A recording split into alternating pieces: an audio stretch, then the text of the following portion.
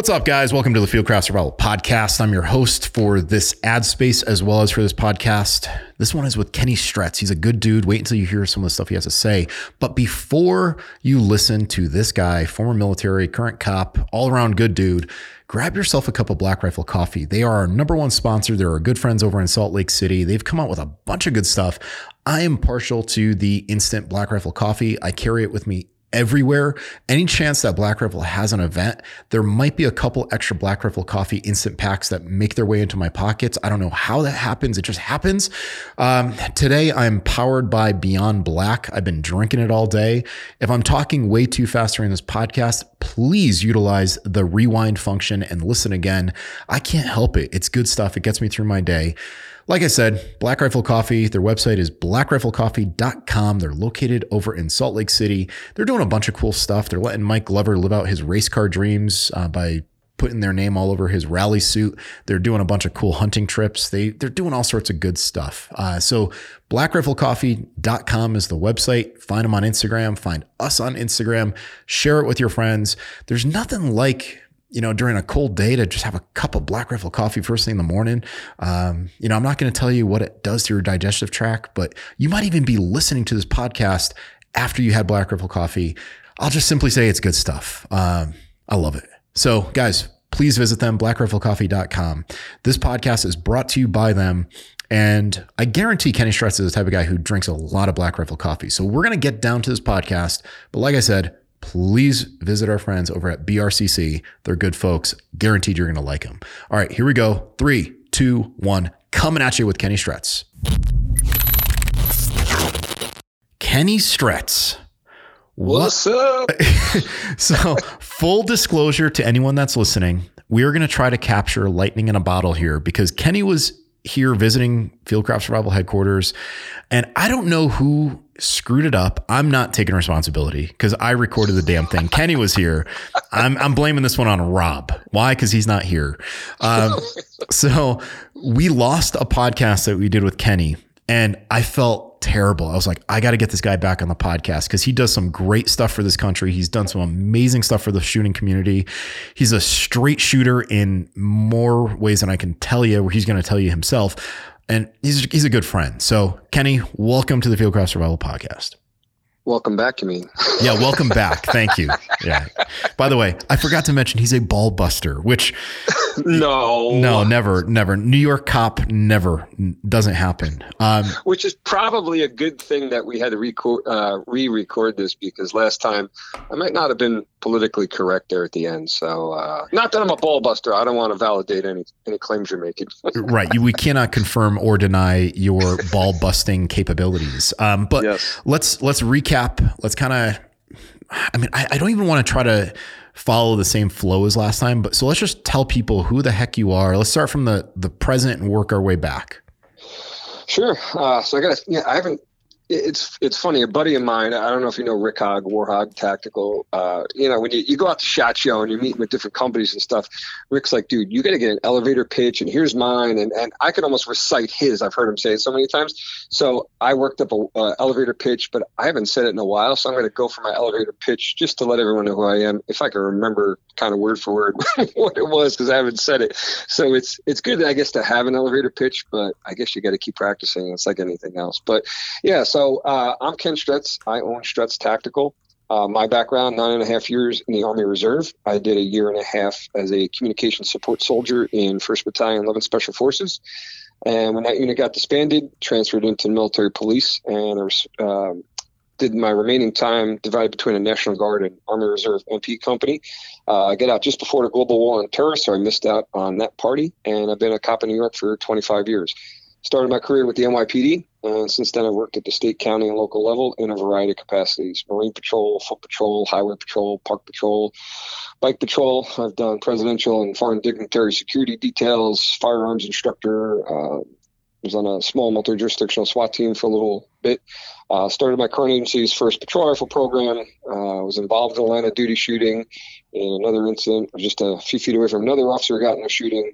I've responded to a lot of shootings and stabbings as a police officer. Been involved in dozens of incidents with folks that were armed with guns and knives that were successfully resolved without any shots being fired.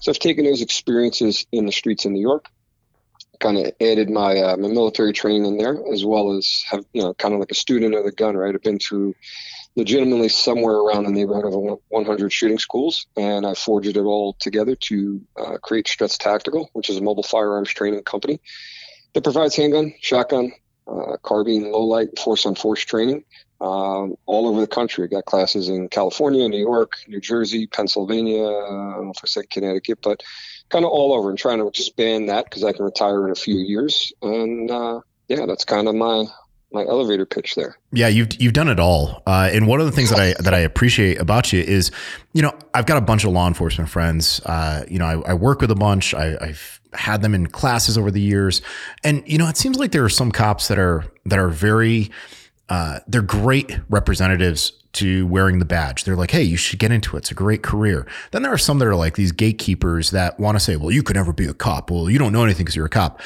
And I've never, ever got an inkling of an idea that you were of the latter variety. You've always been like, listen, from a law enforcement perspective, let me tell you how it is. Like, you're very even keel. And I think that's what translates so well into the way that you teach, is that, look, as a cop, I can do this. As a civilian, you can do that. You can do this. I mean, the law inside and out. And that always comes across really, really well in the classes. And that's actually one of my experiences with you. Like, we met at a Kyle DeFore class years ago. And then I through my company, I was like, hey, we should do a shotgun class. And you're like, yeah, just get me X number of folks. And we did it down in, it was Cortland Manor, right? Cortland Manor, New York. Mm-hmm. Which, that, by the way, gives people a lot of pucker factor. They're like, can I bring a shotgun into New York? And people, I don't think, I mean, you did a video on like traveling with guns, which I want to talk about in a second, but people have a misconception of like, I can't leave the state with a gun, Well, it's one or the other, right? You either have the people that are like, can I curse on here? Me, I drop F-bombs like yourself. I carpet F-bomb. And I actually think that came up in the last one, right? I'm always trying to correct my political incorrectness, right? So people, people think, New York, F that, I'm going to have my, standard AR, or I'm going to have my magazines, F this stuff. Or it's like, oh my God, you can have that, or, you get one extreme or the other. And some people just don't know, they're in between. Some people will like come to a class with, what they legally should have or whatever. And then we'll just say, when they get a feel for you, they test the waters, not that I don't care, but sometimes, because of what I do on my day job, it's like, please don't test the waters. I mean, how do I know by looking at something, when it was manufactured or what it is, or, you know what I mean? There's so many fake 10-round magazines that look like 30-round mags or whatever, or maybe you're showing up to a class with a friend who's in law enforcement, you borrowed their firearm or their magazines or whatever, but it's like, I don't care, but, is it worth it if when you come to and from a class, if you got something that I say you should be able to have, but the New York laws say you shouldn't have, you roll your car over and, you got to go out in an ambulance and the tow truck comes, and the cops come and they inventory everything was in your car. And now you end up with a felony because of like magazines or guns you shouldn't have. So it's, and some people are like, oh, just move out of the state. And, cops are bootlickers if they, arrest you for that. It's like, it's such a difficult place to live if you're a gun guy. And I'll tell you, we do a series here called Coffee and Questions. I got a question from a guy and he's like, are you still going to support the thin blue line if they're enforcing illegal mandates in New York? And I simply replied to him. I was like, dude, I'm going to support the good cops that are out there. Most of these cops know what they need to do and what they have to do. And a lot of the ones that are making these terrible decisions are ones that are trying to like climb the ladder, but they're few and far between. And I'm not going to put you in a weird spot, but I know that there are a lot of cops out there that are like, I understand magazine capacity. We're not looking to bust the little guy. We're looking to go after the guy that's, selling drugs to, kids outside the playground, that type of thing. Like you become a cop to do cop stuff. You don't become a cop to take down good people. You know what I mean? Yeah. And sometimes cops don't understand the law either. So before the SAFE Act, and I can say this because I don't work with the guy anymore, but you could have pre-ban magazines, right? So the law followed the original Clinton assault weapons ban. So if you had magazines that were, what was it, pre-94, I think? Yeah, September 94. So if you had those, you were good to go. And then the law also, exempted if you were National Guard, and it like broke down, law enforcement, all these other exemptions, right? So I'm getting changed in the locker room one day. The guy's locker's right next to mine. I see a 30-round AR mag on the top shelf of his locker. I'm like, cool, dude, when did you get an AR? And he's like, what are you talking about? I'm like, when did you get an AR-15? He's like, I don't know what you're talking about. I don't have one. I'm like, well, you have a 30-round AR-15 mag on the shelf in your locker. And so he's like, oh, that? I took that from someone. And I'm like, why'd you take that from someone? He goes, you can't have those. I said, oh, yeah. When was it manufactured? And he just looked at me. So I started explaining the law to him. And he's like, well, he was a National Guard guy, and he said that was like his favorite magazine. That's the magazine he kept in his gun all the time, ready to go if something happens when he was in Afghanistan. So you stole U.S. government property. And he's like looking at me. So I had to like pull out the penal law. And the funny thing about New York, the exemptions to 265, which is criminal possession of a weapon, the exemptions are at the end. All these other laws, all the exemptions and definitions and all these other things are either built into the law or up front. But with the gun law, all the exemptions were hidden in the back. So this guy legitimately, he didn't charge the guy with it. He just took it and said, hey, you can't have that, which obviously was wrong. But, he didn't know any better. So you're not even getting trained properly. And the same thing happens kind of in the airport. And I could probably save this till we talk about, traveling with a firearm. But some of the Port Authority guys, I don't think totally know some of the travel laws when it comes to firearms. I think I told you this story a while back. 2015, I flew out of either LaGuardia or JFK, but I flew to Yellowstone and I had a SIG 220 with me. And people are like, you flew out of New York with a handgun? I'm like, absolutely. Because I did my research ahead of time. I contacted the law enforcement that was overseeing it. I said, hey, I'm flying. What do I need? They sent me an email. I printed out that email. I left from Connecticut. I went straight to the airport. When I got to the desk, they're like, oh, we got to call the police. I'm like, call them. I knew what I had to do. And the funny thing is that this guy comes over and I had my little file folder and I'm like, good morning, officer. How are you? I treated him with respect. And then I said, oh, I'm like, by chance is Officer Quigley here? And I'm going to give him a shout out because he was a nice guy. And he goes, oh, Quiggs? Quiggs? Oh my God. And then he thought I was on the job. And he goes, so how long have you been a cop? I'm like, I haven't been. I just emailed Quigley. And it turns out that Quigley is now like a detective or whatever. So shout out to Quigley on the NYPD. But, he's like, oh my God, you did everything right. Don't worry. You're good. I'll take you to the front of the line. Like he was a good guy. Nice. But I think people have just a misconception of what they can and cannot do. And the best course of action is to just be well-versed. And also, be respectful too. Like, I think you'll get stuff taken from you, confiscated if, you're being arrested and for other things, like for breach, but, yeah. One thing I want to bring up before we talk about other firearms travel, you just posted something about another habit of cops that you're like, what the hell's wrong with you? Didn't you post about a guy who had a 17-round Glock mag and he only had like 6 rounds in it? Oh yeah. It was either part of another post or I forget if there was a separate post. So there was a couple of years ago, the sheriff's department I used to work for, I was an armorer, right? So I come back from an armorer recertification, and they talked about a certain part in the gun that, hey, check to see if guys have this because it's prone to breaking. You got to replace it with this new version. So I go to this one particular person, and I said, hey, dude, you just got to draw and present. I got to check out your gun. And I pull a magazine out. It's a Glock 23, and it's a 13-round mag. And I'm like, dude, you got about 6 or 7 rounds in there. He goes, if I need more than that, I'll kick a motherfucker in the face. Jeez. And I'm like, oh my God. And that same guy, I'll leave his name out in his position, but anyone who knows me from that place will know who I'm talking about, got arrested and fired, I don't know how many years later, for beating the shit out of a prisoner, you know, on video in a courthouse. So it's like, you know, people have this mentality, I won't need more than this many rounds or that many rounds, but then, you know, you follow it up with just his mentality overall was obviously not good. And then another, around the same time, I went to check, actually I didn't have to check this other guy's gun. It was only prone to the Glock 23. This guy comes to me with a Glock 22. He's like, hey dude, I see you checking guns. Can you check mine? I'm like, no, you're good. It's a different model. So he's like, no, please. I would feel better if you check my gun. I'm like, all right, draw and present.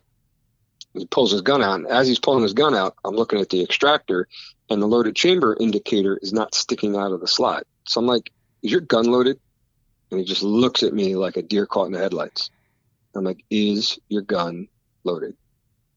And he's just staring at me. And I'm like, give me your gun. I pull the mag out. That had all the bullets in it. And I pull back on the slide. And I just reached over and I smacked him in the back of the head. I'm like, why are you carrying, you know, in condition 3? And I had to explain what that was. And he's like, well, I thought it'd be safer. And this guy worked in communications. And so he wasn't like out on the road at the time. But I'm like, dude, you come and go in your uniform, right? You know, you stop maybe for coffee or gas. Yeah. So now no one sees a police car and they decide they're going to go in there and rob the place. They round the corner and they see you and they already got a bead on you. You got to go and draw and remember to rack the slot. Like, are you retarded? You know, it's like cops are just, you know, with the exception of a handful here and there, they're not gun guys. And, you know, you get 1, maybe 2 training days a year, depending on where you work or maybe some other assignments you might have like SWAT or something like that. But the average guy, it's not their thing. That's just, you know, it's just like a flashlight to them or their radio.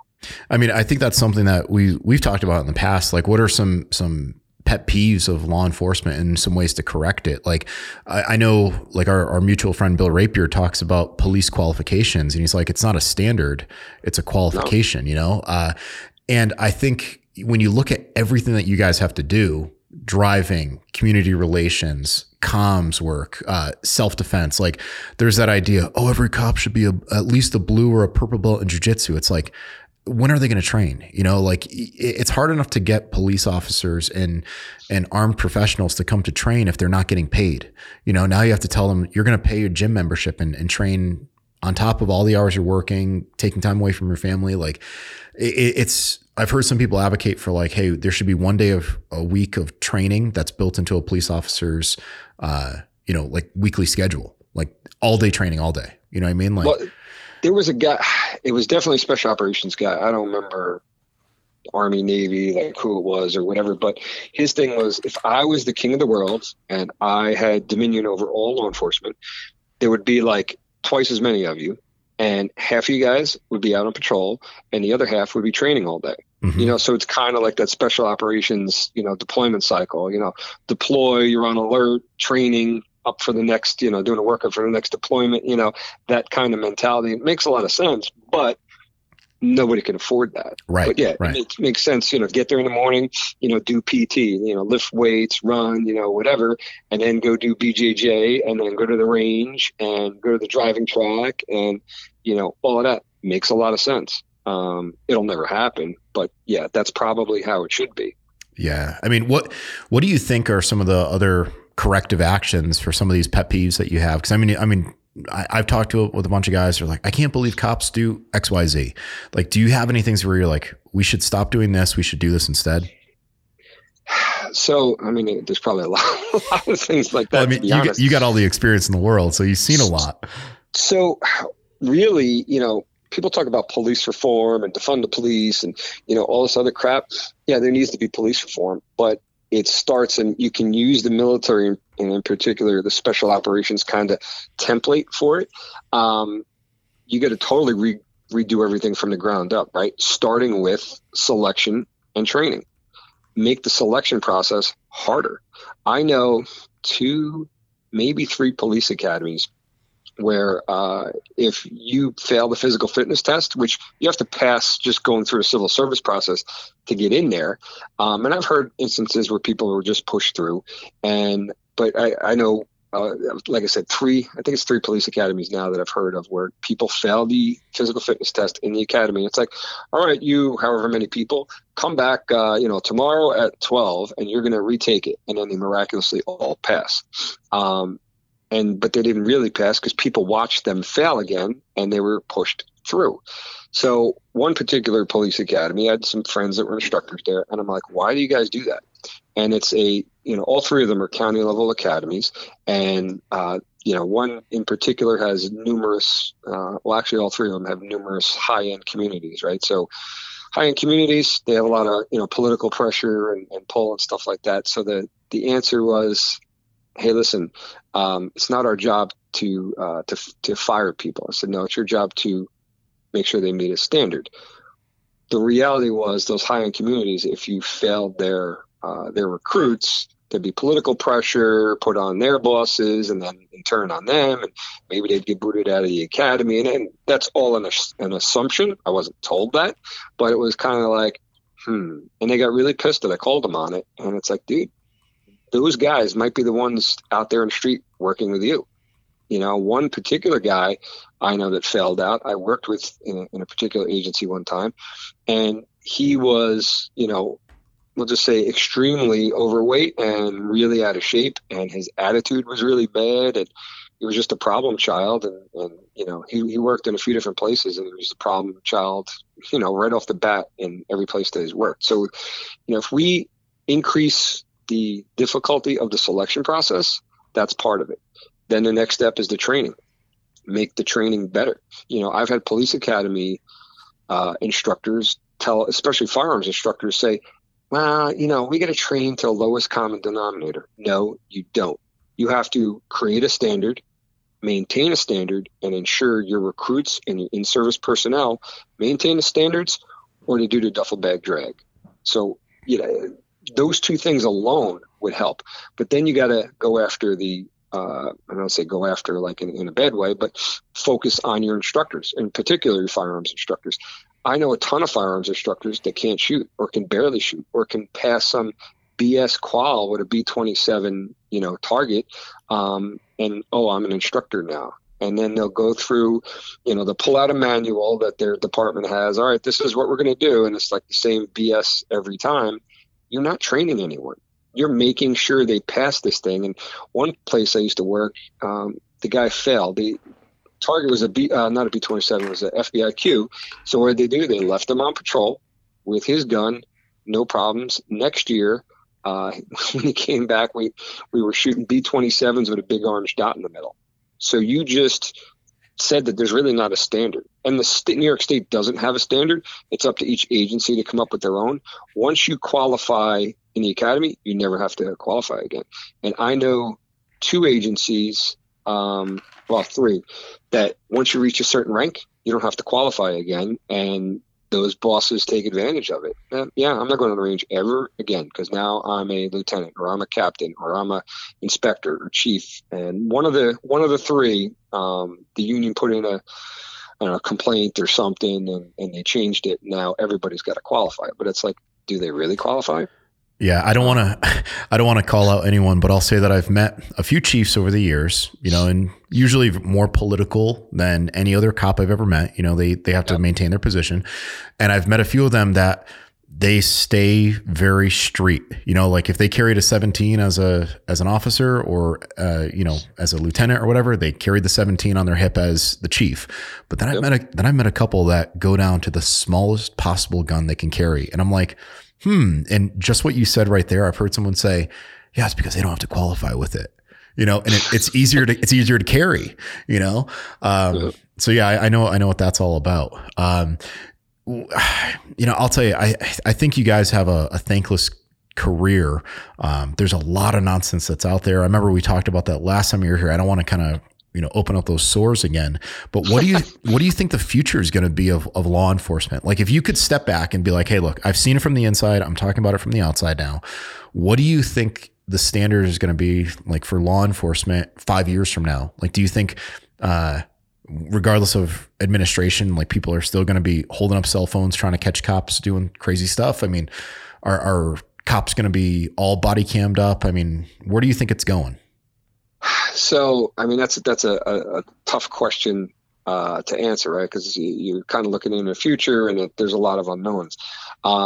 There is big pushes everywhere for cops to have body cams, but here's another issue that people are seeing in New York is something that's called discovery.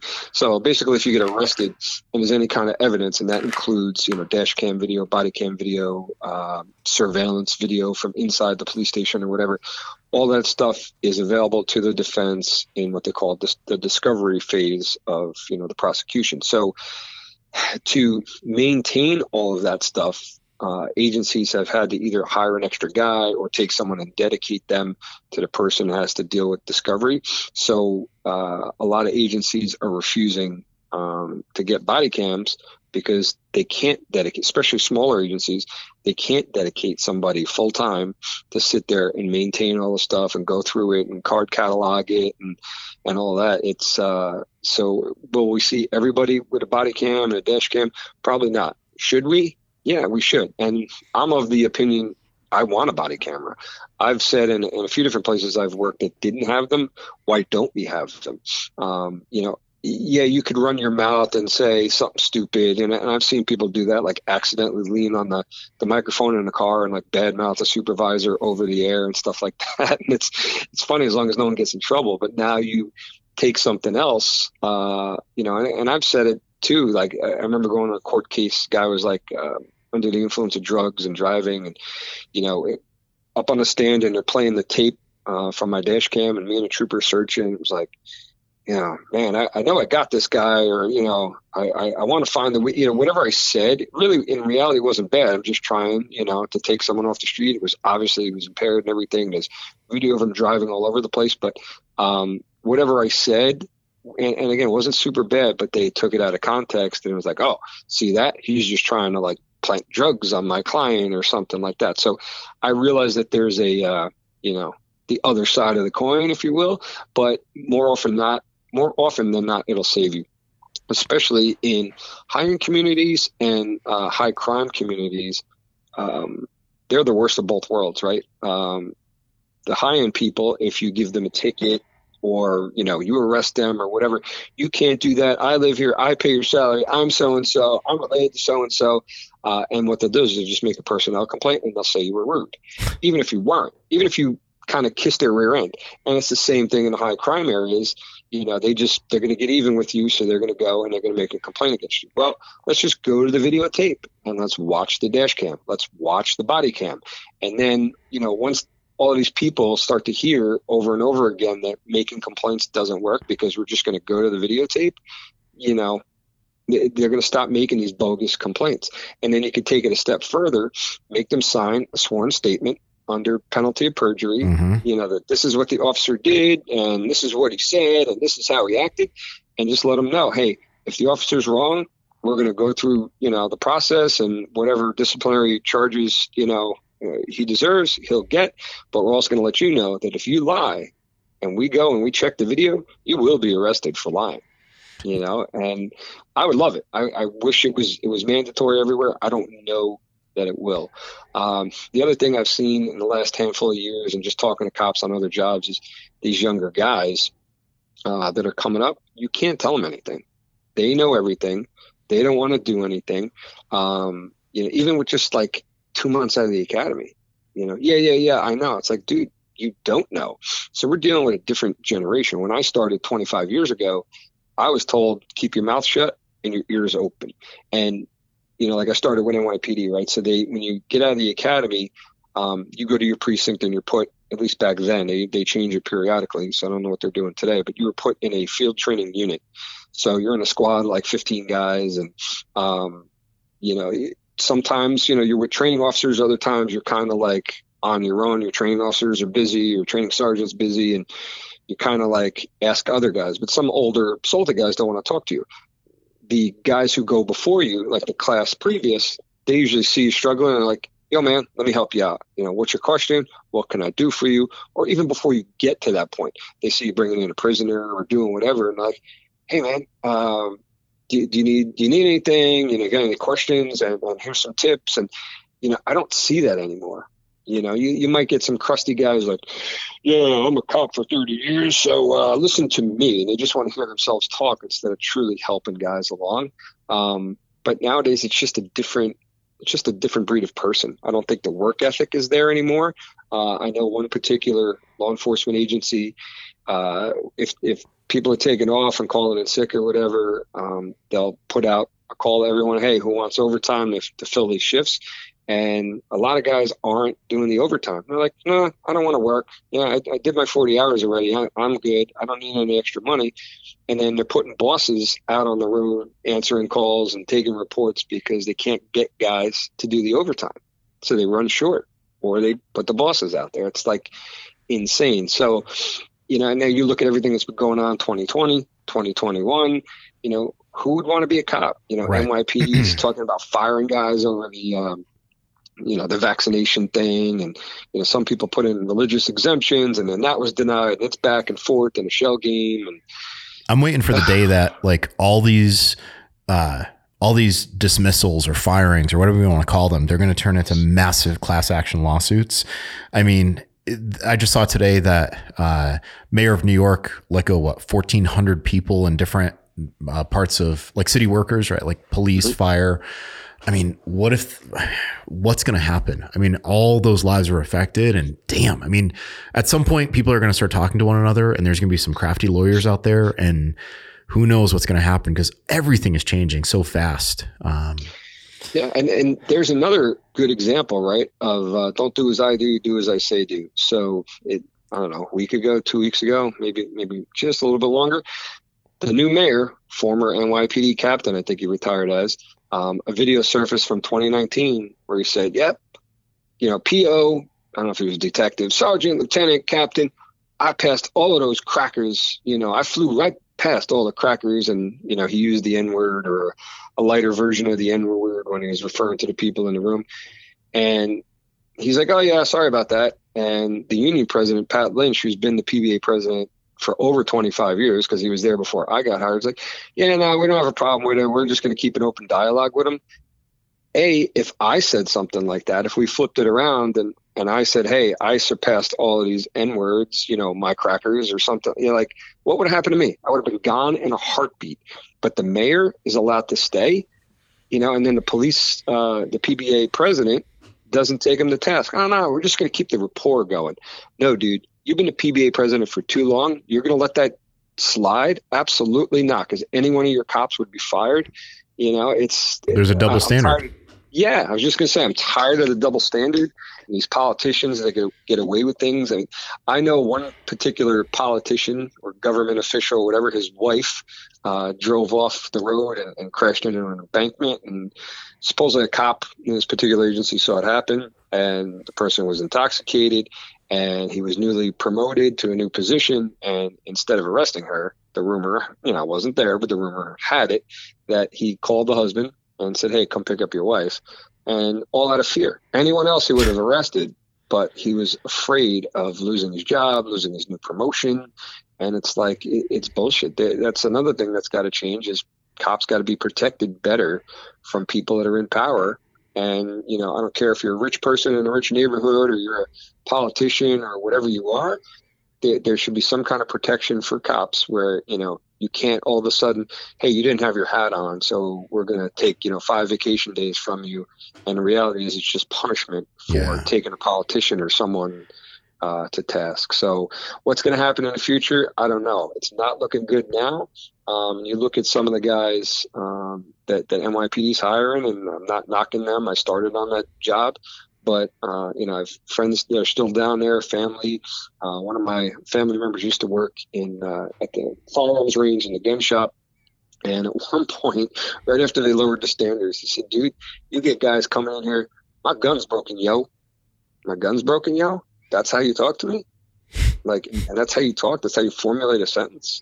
It's just a different generation all around. And when you lower the standards, like my class, to give you an example, again, a long time ago, 97, I was the first test that required 2 years of college. And I don't know if you had to be 19 prior to, but they raised the age to 22 years old.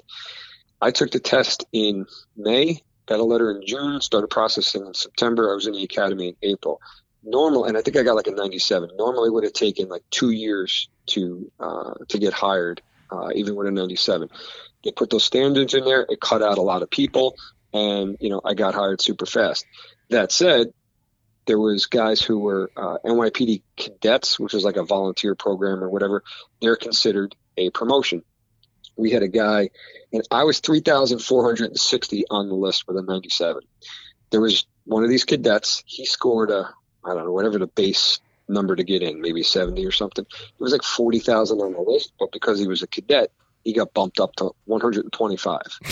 Well, we'd read aloud in the class, and it was like something simple, like the dog walked down the street, and he would struggle on each word. The dog, and like it was you just wanted to fast forward through it. It was so painful anytime he had to read. And I'm not knocking the guy, but this goes back to the standards thing. And that was back then. Now they've gotten rid of the physical agility, from what I heard, as a joke. There's some kind of like BS obstacle course or something. And, the college thing is gone. And, they were taking people that were arrested for felonies that were dropped down to misdemeanors and all sorts of stuff. So they've lowered the standards, and they've seen a lot of cops that shouldn't be cops getting hired. With all this change in law enforcement and with all the shenanigans that you've seen, it doesn't surprise me that you branched out and you said, I'm going to do some technical advising for some TV shows and for some Hollywood. And I know, like, I don't even want to get into the whole Alec Baldwin thing, what happened, but you've seen some stuff on some shows, and you've been a part of some big shows that I think people would be surprised, like, oh, he did that. Like, what are your experiences getting away from the police work side, like as an armorer? Like, what are some things that people don't realize that armorers do? Or what are some things that you've seen where you're like, please don't ever do that again? Like, I'm supposed to be here for safety, and you are, I don't know, about as bright as a potato. So there's a whole bunch of stuff, really. So I've worked with a few different prop gun companies, and I'll give them a shout out because they are like the gold standard in my opinion. ISS Weapons out in LA, Carl and Larry, and anyone who watches Hollywood Weapons, I forget if it's on the Outdoor Channel or whatever, but Larry Zanoff, he's one of the, I'll call him a character on there, but host or whatever. Him and Carl run the gun side of ISS props out there, and those guys are consummate professionals. I went there years ago, and kind of how I met them, me and someone I was dating was in the acting world, and we reached out, hey, we're coming out to LA, we'd like to check the place out. And we did it. They showed us all the cool guns, they showed us all these different blanks, and that was my first real education in it. And the professionalism and the detail and all the stuff about safety was great. I did some training for some actors in another part of the country with another decent size equivalent of ISS, and I had to just train the actors to draw and shoot and reload and do all of that stuff. And I said, I'll leave the blank safety to you guys, so you guys do a spiel. So and after seeing Larry Zanoff go through this whole thing with me, and I know he's done it with other people, and there's like videos of him on YouTube and stuff, I expected that gold standard that ISS Weapons is known for. And it was like, yeah, so they, and this guy was like the manager of the place or whatever. It's like, yeah, blanks can hurt you. Yep. So just be safe, and like, don't point them at anyone or something to that effect. He might have gone a little bit more into it, but I was like, oh my God, Larry did this whole thing. There's like, fully plugged barrels, and there's 3/4 load, all these different things, and did a demonstration against paper or plastic or something, like boom, you can see that there's they can hurt you, or this one, if we have to pretend we're executing you, we can safely put this particular gun to your head. So that was one of the first things I saw. Was like, oh my God, it's not the same across the board from company to company. And then I was training some actors one time. You give the spiel, the 4 rules of safety, even though you're, working with blanks or whatever. And like, don't play with the gun. Like, all right, everybody holster up. We're going to take a break. And so everyone starts coming off the line, and all of a sudden they hear pop. And I'm like, what are you doing? And the guy's like, well, I wanted to get one more rep of the draw in, and the gun went off. And he had already, like, I checked him, he'd holstered, everybody's good. We're turning to walk off the line. So I didn't think I'd have to stand there and watch you, do an about face and walk off the line. And he just decided, yeah, I'm just going to do this one more time. Another guy, for a particular production, he couldn't make it to the firearms training portion. And he was a little bit of I don't say like an extra, because he did have a few lines in this particular production. But we're on set and we're going to do a quick impromptu kind of, here's how to work the safety on an AK. And, here's this particular guy had an M9. Like, all right, here's how the safety works and all that. That was kind of the plan. And the producer was like, or not the producer, the director was like, yeah, whatever, we'll get to it. And I had to keep pushing, like, hey, we got to do this, because these guys got like no training. So the one particular guy, I'm like, hey, if any of you guys had firearms training before? Yeah, I've had a whole bunch. And I'm like, okay, he's probably the guy to watch. And, they didn't have any blanks at this point, but he's got his Beretta, and he starts twirling it like in an old Western, to pull the guns out, and he's twirling it with his finger in the trigger gun. And I was like amazed that he was doing that. It blew my mind. And a lot of what you're talking about, I mean, it's funny to laugh at Hollywood actors and be like, oh my God, I can't believe they do that. I can't believe they do that. But you mentioned, I mean, you've been to 100 something shooting schools. I've been to 20 something shooting classes, like with SIG Academy and whatnot. And I've seen people do that in classes where it's like, I just want to get another string of fire. And it's like, you didn't hear them call out ceasefire. But I mean, like, we're quick to point the finger at other people. Like, I would never do that. I would never, like, there are people that do that. And then they confuse what is training with what is just basic gun safety, right? Like there are some folks out there that they'll say like, oh, I go to the range all the time. I've had a lot of training. It's like, well, if you just go to the range and you practice, it's not the same as training. But yeah, that type of stuff drives me crazy. Now, let's talk about something else, because we're running short on time here, and gotta get through a lot, because you've done a lot. So at some point, in addition to law enforcement, in addition to working as a Hollywood tech guy, you started Stretz Tactical, pistol, carbine, shotgun. I mean, you're doing a little bit of everything and all around. I mean, do you have a particular firearm that you enjoy training the most? Probably the handgun. And that's because it's the hardest to master. Mm-hmm. You're a shooter, like any kind of long gun, you got 4 points of contact, right? Both hands, your shoulder, and your cheek to stock weld. And it's pretty forgiving. But with the handgun, it's not forgiving. And you got to put in the training or put in the time on the range or whatever, but it kind of, what you said is exactly right. You can't just go to the range and pull the trigger. You need not only training, but quality training. And you need people to teach you how to be an accurate shooter.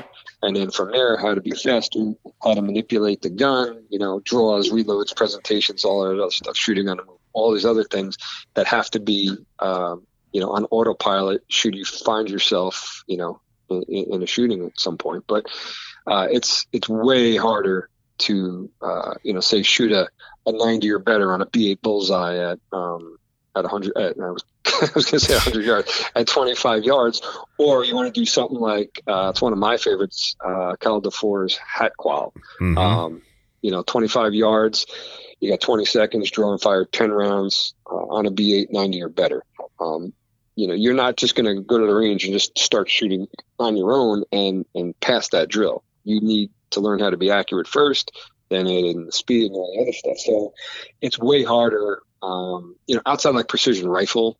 And I think you've done some precision rifle stuff. Once you start getting in the wind calls and knowing your dope and moving targets and a couple 100 yards out, 1,000 yards out, that's a whole other ball game altogether. That's outside my lane. I know a little bit about precision rifle, but outside of precision rifle, handgun is definitely probably the hardest, I think, to master. And you can go deep in the weeds with any of those, right? Like you can get into long range handgun, you can get into low light handgun. If you want to go with carbine, right, you can do like the current craze, right? Everyone's a recce rifle now. Everyone's like, I want recce, right? Like they're getting away from the idea of I want the shortest rifle to I want a 18 or a 20-inch barrel to get more velocity to send my round farther and faster, right? Like, I mean, you can go deep in the weeds with any one of those. The precision rifle thing, oh my God, talk to Kevin Owens.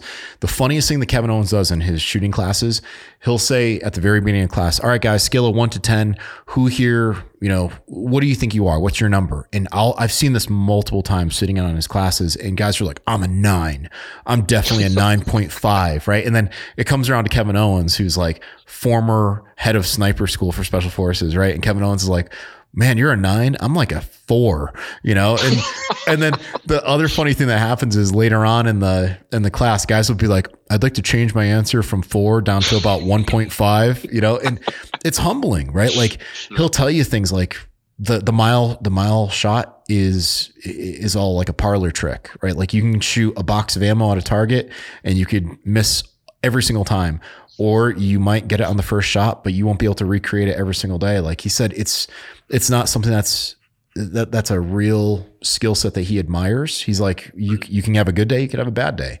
And I think that's one of the cool things about firearms training is that like you can specialize, but I mean, with what you do, I mean, you go from handgun to carbine to shotgun, and that's where we talked, and that's where we had so much fun with the shotgun. And you know, this is me selfishly kind of plugging some of the stuff that we do here, but like, I really think the shotgun is something that's underutilized and underappreciated. But what's your background with the shotgun, and what's your background with the shotgun, and what's like 3 things that everyone should know how to do with their shotgun? So the shotgun is either I got to stop and think. My first gun was at 14 years old. I know that. And it was either a Ruger 1022 or the Mossberg Model 500 Maxi Combo. So I don't know if you remember Service Merchandise. Oh my God. Yeah. So I got both of those guns at Service Merchandise, and I think it was the 1022 first, and then I got the Mossberg. So I've had a Mossberg. If I got the 1022 or 14, I had the Mossberg since like 15 years old. I eventually sold it and you know, bought other Mossbergs after that. But so it started, you know, 15 years old, just, you know, I want a gun for home defense. And I tried hunting a little bit when I was a kid. I never really got into it. But, you know, that was kind of going to be my, I guess, a utility shotgun, for lack of a better terms. If someone broke in the house, I had it, you know, loaded in my bedroom closet, and, you know, we can go hunting with it. And it was just cool. And, you know, so it started there. Didn't get any shotgun training in the military. I got it in my second police academy.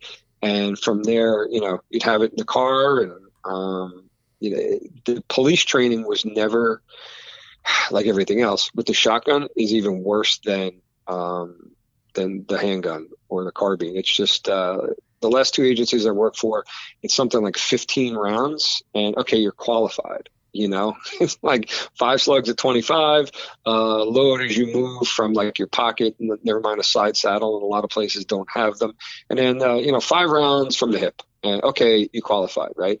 Obviously there's way more to a shotgun, or way more that you need to know to utilize a shotgun properly. So I started taking shotgun classes as a student, just so I could learn how to, you know, better utilize the shotgun, right? So as far as 3 things everyone should know, 1, patterning, right? You got to understand in a defensive or tactical application, how far out can I go shooting my particular load of buckshot? And then if you change that load to a different load, how is it, you know, how is that other load patterned? Because it won't all pattern the same. Even Federal Flight Control WAD, which I think is like the best, you know, gold standard out there for shooting. Yeah, gold standard. Yeah. Oh yeah, 100%. But I've seen on occasion a particular shotgun. It could be the same, you know, make and model. Let's say a Mossberg 590 or Remington 870, whatever. And you know, everybody's shooting the same gun, whatever. That particular 870 that, you know, student X is shooting, and it shoots like crap. Don't know why. And it's like, here, try, you know, some from my lot of ammo. And for whatever reason, that gun didn't like it. So it's a rare thing, but it does happen once in a while. But so yeah, definitely patterning your shot to understand it. Managing recoil, because it's not as bad as you think. Yes, it does recoil, but there's a couple of great shotgun management techniques out there. And if you don't think you can manage it, go watch Lena Michalik shoot a shotgun with slugs. She's a small girl and she can rock it with slugs, and she shoots fast. So, if she can do it, you can do it. So managing recoil, and then in a defensive tactical application, select slug drills, which if you don't know, I know you know, but if the listeners don't know what that is, that means your gun's fully or partially loaded with buckshot, and you need to get one or more slugs in a gun for whatever reason. How to quickly and efficiently and without losing as few buckshot rounds as possible, getting the slugs in there and shooting. Well, why would you need to do that? Well, maybe the shot is past that pattern distance for your buckshot. So now you got to switch to a slug, because you are responsible for every pellet that goes down range. So 8 or 9 pellets, whatever you got in your buckshot, that's 8 or 9 lawyers that are flying down range, just waiting to bite you in the butt. So you get past that distance, now you got to switch to a slug, or you're shooting the guy and it's not having the desired effect, right? Well, why would that happen? Body armor. I've seen numerous suspects over a 25-year career wear body armor on the street. It does happen. And now, just look at 2020, 2021, all the rioting, the civil unrest, BLM protests. How many people did you see out in the street with body armor, plate carriers, helmets, right? So it's not far-fetched. It's even less far-fetched now than it was a couple of years ago that you may have to switch to a slug. Well, no, I'll never shoot past 7 yards. All right, ask the what was the husband and wife out in, I think it was Missouri or whatever. Oh yeah.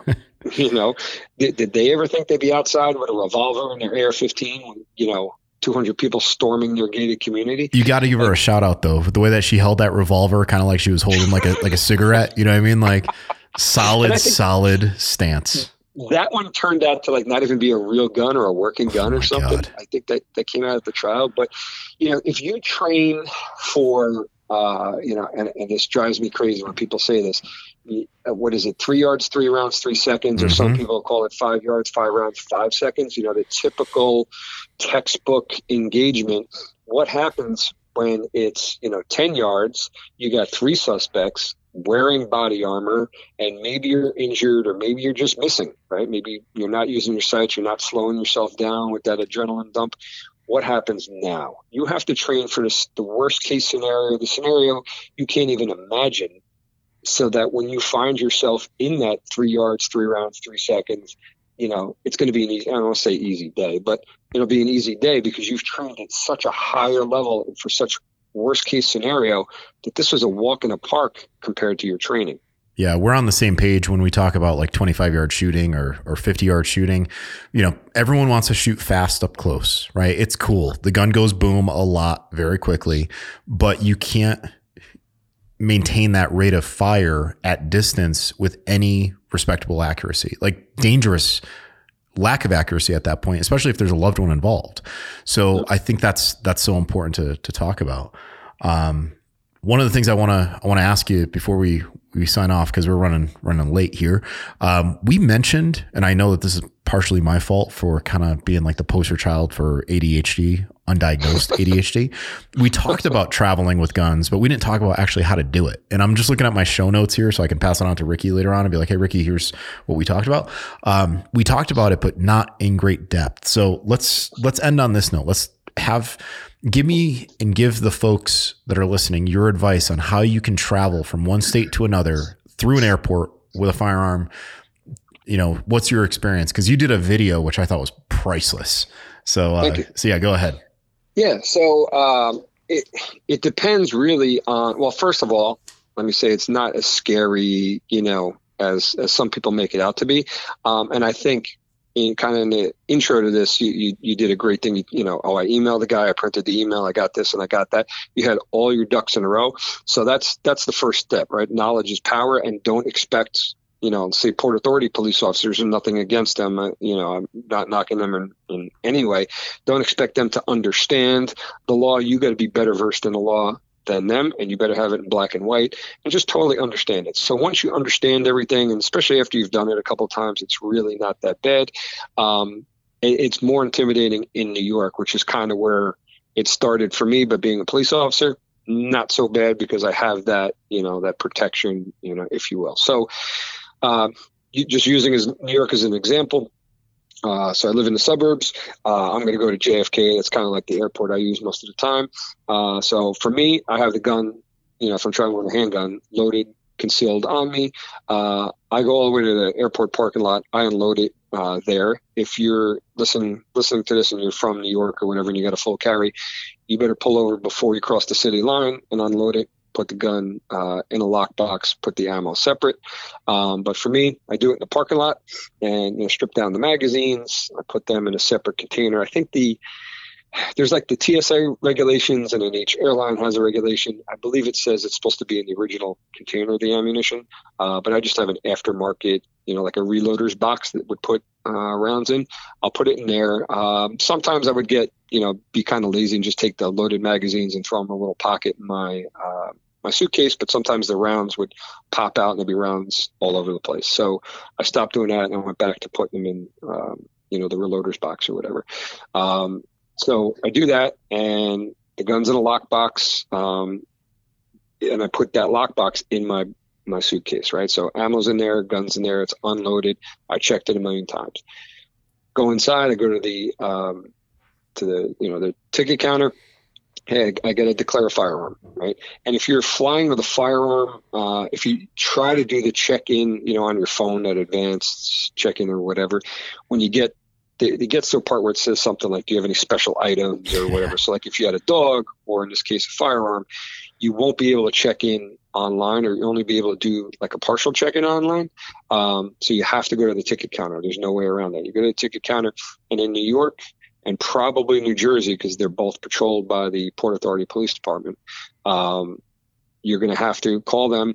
They're going to, put you on hold for a second. They're going to call the Port Authority Police. You should probably give yourself an extra hour in those airports, because if you're at shift change or something like that, or something's going on in the airport, your ass is waiting for them to come. There's times where they just happen to be right around the corner. Or if you're walking in, maybe grab one of them. Hey, dude, I have to declare a firearm. I know they're going to call you guys. Maybe you can walk to the ticket counter with me if you got a minute, and just to kind of expedite things. So you call them, and then while you're waiting, they make you fill out a tag. It's like a firearms declaration form, and really just it got some kind of mumbo jumbo on there. I forget what it says about declaring the firearm. And then you sign it and date it, and they put it. Some of the guys will put it in your lockbox. Some of them just want to put it in your suitcase. Every airline, ticket agent's a little different. So Port Authority, if you're in New York or New Jersey, will come over. They'll ask to see your permit or your police ID. They'll look at the gun. They'll verify it's unloaded. They'll write the serial number down, your police ID, the phone number for you, for your agency, whatever. I've heard it's the same thing with pistol permit holders. But what you got to be careful about in a place like New York, for example. So I asked, and I think I talked about this in the video you mentioned, I asked the Port Authority cop one time, hey, man, let's pretend for a second I was a civilian and I'm coming here at my permit from upstate New York. He's like, oh, yeah, you get arrested. Like, wait, what? And he's like, yeah, having a gun. And I'm like, well, what about the Safe Transportation of Firearms Act? I'm just coming down here from, say, Westchester County, and I'm going to come through the airport. So he's like, oh, yeah, that. Yeah, okay. Yeah, no, you wouldn't. But we would ask you, did you stay in the city overnight? Mm-hmm. And, well, what if they say yes? Well, then we'll arrest them, because you can't lodge in the city overnight. It's like a direct, I think that's part of the Safe Transportation of Firearms Act is, you can't lodge, you can pass through, the gun's unloaded, lockbox, ammo separate, just like you're doing in your luggage, you'd have to do that in your vehicle or whatever. And they charge people. So it's like, holy crap. So you have to keep that in mind, that if you are traveling, to a New York City airport, you can do it. And most people just avoid it to avoid any problems and the fear of getting arrested. So you do that, and sometimes they zip tie your luggage. Well, they'll take your luggage over to the TSA people. They'll swab it, make sure there's no explosives in there or whatever. I'm not sure why they do that. If gunpowder or guns somehow could, if there's a way to mask explosives, I don't know, but they swab it, they check it, and make sure there's no bombs in your luggage for some reason. And there's times where they'll put, depending on the airline, they'll put something on the outside of your bag that indicates there's a firearm in there. And I said something so that Port Authority cops will walk you and your luggage away from the ticket agent. And I said something to a cop one time. I'm like, dude, does that mean? He's like, yep. And he ripped it off. Because it's like, people don't need to see a tag that says there's a firearm on there. When they're done, they bring a guy up that specializes in specialty luggage, dogs, guns, whatever. So there is some knowledge that there's a gun there. So you get to your destination, you go to the baggage claim. Some places, your suitcase with your gun on it, or if you have, last time I flew, I had a shotgun with me, so I had a big Pelican case. We'll wait for you on your, on the carousel. Just come out like normal. Other places like JFK, it will go to the ticket office or special luggage office. I forget what they call it, but you have to go over there, present ID, which is great. I got no issues with that. And usually it's zip tied. So after they inspect it, they'll zip tie it to just make it a little bit harder for people to, break into your luggage. And you pick it up, and, you got to be careful for a while. I would go in the bathroom in the airport, load my mags, load my gun, work the action, go, kind of mask the noise of the gun being chambered, and go on about my trip. But I found out that there are airports that you can't have a loaded gun in there at all, and it's a crime. So I stopped doing that. Now I'll wait till, I get in the rental car, I get to where I'm going, and then I'll load up. So you got to bear that in mind too if you're in a hurry to load your gun back up. Yeah. One of the things I always tell people with traveling with a firearm is if you have to stop in like New York or Jersey or Chicago on a layover and the flight gets canceled, you do not ask for your gun back. You do not ask for your luggage back. You say, you need to retain possession of my luggage and give me like a courtesy bag with like a toothbrush in it and stuff like that, because you can't possess that gun even on a layover if they put you up in a hotel or whatever. You know what I mean? So like will they do that? I've never heard of anyone doing that. It's a great idea. Oh yeah, man. Like they're flying back from the Sawmill last year. I got stopped in Chicago and it was this crazy blizzard, and they're like, would you like your luggage back? I'm like, nope. Just forward it on to my destination, when the flight leaves tomorrow. And that was it. Cause I mean, I had a Glock 48 with me, and I'm like, I can't carry this thing in Chicago legally. You know what I mean? And even though the Uber was, I think they wanted to charge like $50 for an eighth of a mile drive or a quarter mile drive. I was like, I'm not walking through 3 feet of snow with a pair of, sneakers on, cause that's what I had. So I got an Uber, but like, you got to be real careful. You got to remember where you are at all times and what all the rules are. But yeah, so I've heard of, for people who don't kind of get what you're getting after there, I've heard of people being forced to leave JFK and LaGuardia with their gun in there, because the connecting flight gets canceled, and when they come back, they get locked up, and it's like, you made me leave. What do you do then? So you asking them to, I think if that happened to me, I would first of all, probably a good idea to just try not to get a connecting flight through New York if you're traveling on a firearm, just in case. But if that happened to me, I'd ask them to do exactly what you're saying. If they refuse to do it, I would ask them to call the Port Authority police and tell the cops, hey, listen, this is a connecting flight. They're kicking me out of the airport. Is there any way you guys could voucher these guns or hold these guns and put them on the I don't want to, they're forcing me out of here. I don't want to break any laws. I'm not trying to break any laws. I know you have strict gun laws here. So that's a great point that you bring up. Other airports. Yeah, go ahead. Other airports, it's way easier. They don't usually call the police, and I've traveled, Utah, Vegas, LAX, Atlanta, Georgia, a whole bunch of other places. Usually it's like, hey, just kind of hang out here for 15 minutes. They'll check your gun down at TSA, make sure, I guess they probably do the explosive swab or whatever they do out of sight, unlike they do at, say, JFK. And if everything's good, they don't bother you, and, you go on and you board the aircraft, and it's easy to, it's an easy day. Now, the first time I flew with a gun, I went from New York to LA, and then when I was coming back to LA, they have airport police out there. And I said, hey, I'm going to declare a firearm. And they're like, nope, you don't need to notify us. I'm like, all right, cool. There was a learning experience. But then she goes, hey, I hope you get your gun back. I was like, what? She's like, oh, yeah, we have a lot of larcenies here. And, you know, oftentimes it's people's guns that are stolen out of the luggage. So you got to keep that in mind. The other thing Man, California is the greatest, isn't it? Well, not just California. You know, I got separated from my luggage. I was going down to Rogers Shooting School in Georgia. I get to Atlanta Airport, and I was there super early. So I don't know how my luggage didn't make it on the plane. But I got down there, the bag wasn't there, and I was having a heart attack. So I grabbed someone. Don't tell them there's a gun in there. And they're like, all right, let me see. Blah, blah, blah. Okay, your luggage didn't make it on here. It'll be on the next flight. But, you know, just look out for it, because we had a gun stolen out of here last week. And he's like, we've had a bunch of guns stolen out of here. In Atlanta, you can just walk in right off the street, right into the luggage rack or carousel, whatever is like right there. And it happens all the time. So just keep that in mind when you're traveling with firearms. You could be you know, the victim of a larceny. Yeah, we don't want that. And one last thing real quick, what's his name? Bob Vogel did a post on Instagram recently. He was traveling with guns for a match or to teach a class, and he's a reserve deputy sheriff or something like that somewhere. He was on the plane with his connecting flight, didn't lay over or nothing like that, and they pulled him off the plane because he had guns in his bag. And it's like, he's just connecting flights. He didn't do anything. And he showed his credentials, and that kind of killed it right there. But, like, what if he didn't have any credentials? The guy's literally a connecting flight, and you're going to, charge him with a crime or something? Insanity. So, you know, don't say any of these things to scare you, but just bear in mind somewhere like New York or Chicago or whatever could be a little bit more hectic, and it's probably better to avoid them if you're from out of state.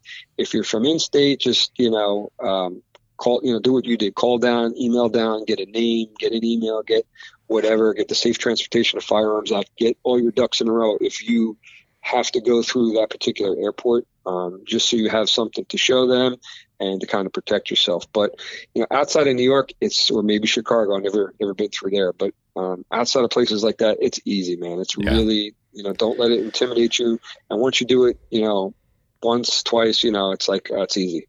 All right, man. Well, hey, let's tell people where they can find you.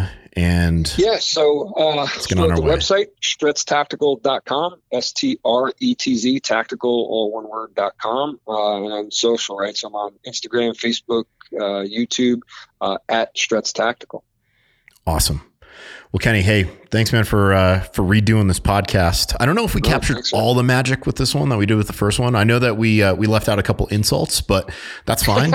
There's plenty of time for insults. Politically incorrect statement. It's all right. You guys can kind of fill in the blanks and imagine what we said about certain people. But in any case, it was a good time. So, dude, hey, I wish you the best of luck with everything. Keep up the good fight out there as you know, one of the good guys out there in blue, and don't let all those politicians, you know, take any more power away from you guys. I appreciate it. All right, man. Well, hey, have a good day, guys. Thanks so much for listening to the Fieldcraft for All podcast. I'm Kevin Stella. Thanks so much for listening.